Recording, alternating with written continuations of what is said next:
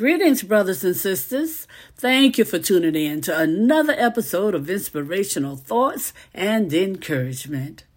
Today's scripture comes from the second chapter of Hebrews, verses 14 through 18. Reading from the New Living Translation, it says, "Because God's children are human beings, made of flesh and blood, the Son also became flesh and blood. For only as a human being could he die, and only by dying could he break the power of the devil, who hath the power over death. Only in this way would he set free all who have lived their lives as slaves to the fear of dying. We also know that the Son did not come to help angels. He came to help the descendants of Abraham. Therefore, it was necessary for him to be made in every respect like us, his brothers and sisters, so that he could be our merciful and faithful high priest before God. Then he could offer a sacrifice that would take away the sins of the people, since he himself had gone through suffering and testing.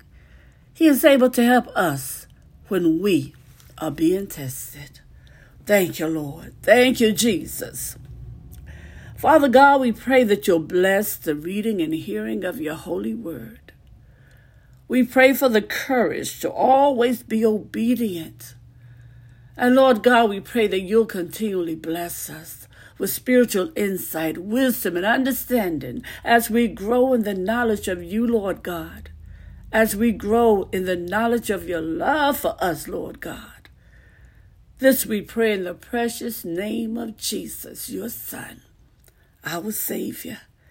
Amen and amen. Thank you, Lord. Thank you, Father. Brothers and sisters, many people miss God's very best in life because they refuse to remove the chains of sin that Christ has already unlocked for them. Now, each day they try to make it through the best they can and pray they'll be able to bear the shame that they had.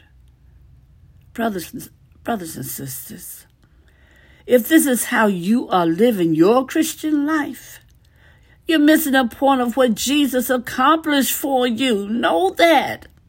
When Christ rose from the dead, he conquered every single power in opposition to him. Sin, death, and all demonic forces, not merely at that time, but forever. There is nothing left to rule over you except your loving, wise, and gracious God. Sin no longer owns you. Your debt has been paid. Oh, hallelujah. And you'll no longer bear shame. You no longer bear shame, brothers and sisters, because you've been given a new identity as a child of the Most High.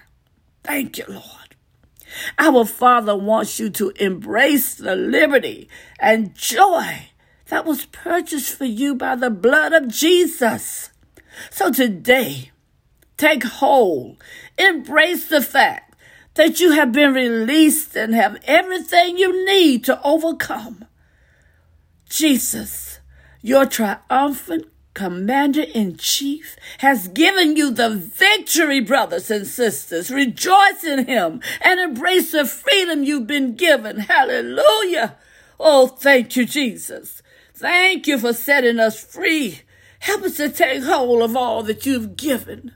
Oh, thank you, Lord. And when you do, brothers and sisters, know that you'll have a blessed journey. You'll have a blessed life. You'll be able to be a blessing. Hallelujah. And thank you, Lord. And have a blessed day.